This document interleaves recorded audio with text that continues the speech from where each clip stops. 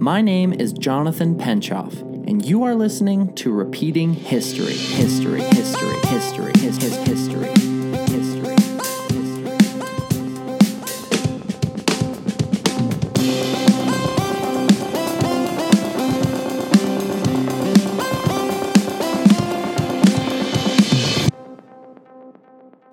Welcome back.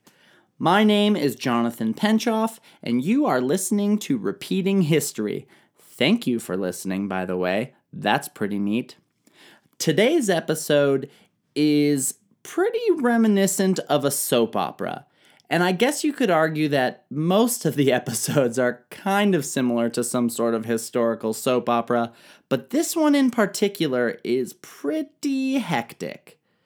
It reminds me of when I was a young child and I'd stay home from school and my mother would put on Days of Our Lives or I guess I don't really know any other soap operas, but either way, she'd put it on and I'd just be waiting for cartoons and I'd sit there and I couldn't turn my head because it was like watching this terrible car wreck of just discontinuity and just the most far out storylines. You might say, Jonathan, these stories that we've heard so far are already pretty far out there. But today's episode in particular has a little part that is just a little too similar to soap operas to ignore. Maybe someone dies, and maybe they come back. You'll have to listen to the episode to find out.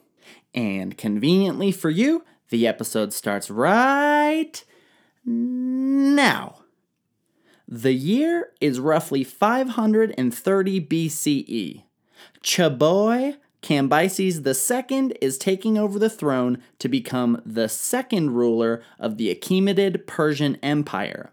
Now, perhaps you recall from the last episode, there was another guy named Cambyses. He was the father of Cyrus the Great.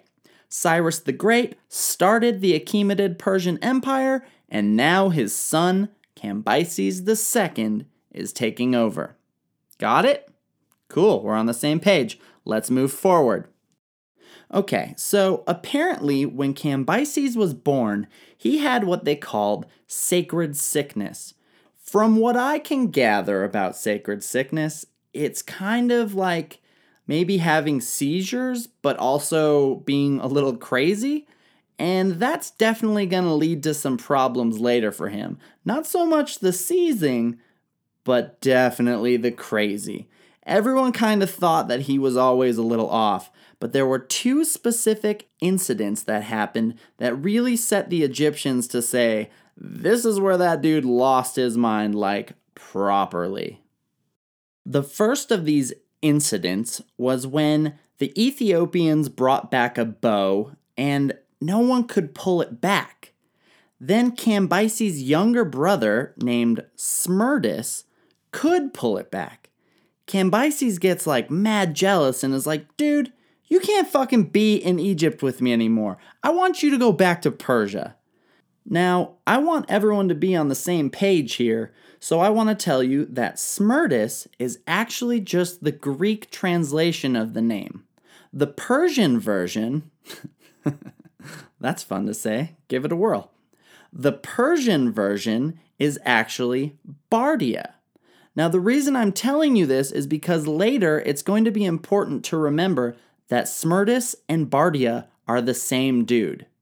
So after Smerdis has been sent home, Cambyses has a dream.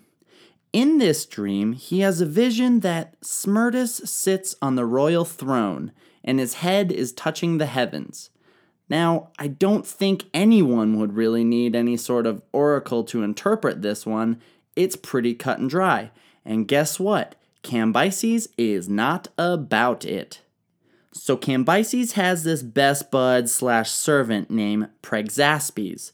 And he calls Prexaspes to him and says, guess what, bud? That boy has got to go. Talking about Smerdis. So Prexaspes goes and gets Smerdis and takes him on a little hunting trip maybe, makes him feel like, hey, we're just buds here. And then, I accidentally killed you. So Boom. R.I.P. Smerdis. He's dead, killed in Susa by Prexaspes. Now, there are multiple versions of this story. One of them is that Prexaspes just drowned Smerdis, but I prefer the hunting one because it adds a little bit of camaraderie, and that's always pretty fun. So the second thing that Cambyses does that gets the Egyptians thinking, wow, this guy is cuckoo bananas, is he starts to fall in love with his sister.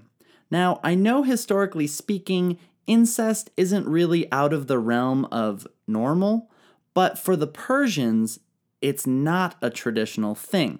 So he hits up his royal judges and says, hey guys, I don't want to be weird here, but are there any laws that say that I can't marry my sister? Now, these royal judges obviously don't want to displease their king, so they're kind of looking at all their books and they go, well, we didn't find anything that says you can't, but you might be interested to hear that we did find a law that says since you're the king, you can kind of do whatever you want to. This message pleases Cambyses, so the royal judges kind of get to wipe some sweat off their brow and be like, whew, we dodged a bullet on that one, boys. So he ends up marrying his sister, and I guess he got like a taste for it or something because apparently he ends up marrying his other sister too. Heckin' weirdo. But he ends up bringing his younger sister to Egypt with him. There are a couple stories about this too, but once again, I'm just going to relay to you my favorite of them. The two of them are sitting and having a dinner, and she is holding a head of lettuce, and she's just kind of playing with it, and she says, hey, husband/brother, I have a question for you. And she starts to peel the leaves off, and she says, which way do you prefer it? Like, which way does it look better? And he's like, well, duh, with the leaves on, like when it's off, it just kind of looks like a weird stump. And I like to imagine that at this point, she just like slams it on the table and is like, well, then why are you tearing apart the family? This head of lettuce represents the house of Cyrus, and it used to be filled with all these leaves of offspring, and you're taking them off. You killed Smerdis, you son of a bitch. And, you know, this is probably not a dramatization. I imagine it was probably significantly more dramatic than this in real life. Cambyses doesn't really seem to think that this is exactly dinner conversation, so he totally loses his cool and attacks her. Now, it so happens that she was pregnant at the time and then had a miscarriage, and during that, she died. So now he's wiped out 2 of his siblings. If you were worried that Cambyses was only shitty to his family members, this next part will quell that fear because it turns out he's a really bad friend too. We all remember Prexaspes, right? The guy that Cambyses sent to go kill Smerdis? Well, his son is Cambyses' cupbearer, which is like a pretty big deal in Persia. One day, Cambyses and Prexaspes are hanging out, and he, in a really vain move, is like, hey, what do the Persians think about me? And, you know, Prexaspes is like, oh, they think you're, like, super cool, man. Like, they don't even think you're crazy. Like, you're awesome. You're really great. Except, I have heard a few of them say that maybe you drink too much. If you've ever seen that TV show Intervention, you know what's about to happen is not going to be good. But let's times it by like, I don't know, 100. Cambyses is not pumped. First, he starts thinking back on some old conversations he's had. He was hanging with this dude Croesus once and asked him a similar question. Something like, hey, you know, what do the people think of me in comparison to my father, Cyrus? There's a bunch of brown-nosers in the room, and they're like, oh, you're even better than Cyrus. You have more than he could have ever dreamed of. You have everything he had, plus you conquered Egypt. Oh, you're so great, blah, blah, blah. But then Croesus, who was Cyrus's right-hand man, is like, yeah, dude, you're pretty cool, but you know where you fall short? You haven't had a son like yourself to take over the throne when you're done. And Cambyses is a bit of a narcissist, so he's like, Yeah, you're right. I am awesome. That is the one thing. I am pleased by this. Thank you. He brings this up back to his buddy Prexaspes after this whole you drink too much incident, and he's like, well, then I guess what everyone used to say about me is wrong, huh? So Cambyses is having this fit, and I imagine Prexaspes is just sitting there like, oh shit, what did I just do? What kind of can of worms did I just open? And then Cambyses is like, okay, if I'm crazy, you judge me by this, okay? You see your boy over there? His son, the cupbearer. I'm gonna take this bow and I'm gonna shoot at him. If I hit him directly in the heart, clearly I'm not crazy. But if I miss, I will concede and maybe the people are right. I don't feel like I really need to point this out, but I will. This is the absolute craziest way to prove to someone that you're sane. But what is Prexaspes to do? It's his king. Cambyses takes the bow, takes aim, lets that arrow fly, and boom! He hits the boy right in the chest. The kid falls down dead in front of his father. And then he orders his guards to go cut the body open, once again in front of his father, and see where the arrow struck. Guess what? It struck him in the heart. So he says, you see? I'm perfectly sane. The people of Persia are crazy. Have you ever seen a mortal shoot that well? And Prexaspes is just like, yeah, man, God himself couldn't shoot better. Imagine being in that position. What do? You can't say anything because the dude's clearly batshit crazy and he just killed your son already. Fuck, that sucks. So here's one more story just to really drive home how fucking crazy this dude is. Apparently, there were 12 nobles and they kind of made him upset somehow. I don't think it was that severe of a deal. But anyway, he decides, I'm gonna just bury these dudes up to their necks and just leave them here. Croesus, who was Cyrus's best bud, is like, listen, dude, you're acting like a child. Like, you can't just act like this. You can't do these things and not think of the repercussions. You're certainly not allowed to just kill your friends and their kids and not expect something to happen. And you can just probably see the anger rising in Cambyses, and he just explodes like, how dare you give me this advice after you gave my father bad advice and told him to go fight the Massagetai, and then they killed him. And he's pretty much blaming Cyrus's death on Croesus, which is just mental. So Cambyses, in all of his anger, goes reaching for his bow and starts to try to shoot Croesus, but Croesus knows what's going on because he's not a fucking idiot, and I imagine shimmies and shakes a little serpentine pattern and books it. Cambyses summons his guards and he's like, go get that dude! I don't like him anymore, okay? We need him dead. When you catch him, you kill him! But the guards, who are not unfamiliar with how Cambyses acts, are like, okay, maybe we should go catch Croesus, but we probably shouldn't kill him because I think that Cambyses would regret that later.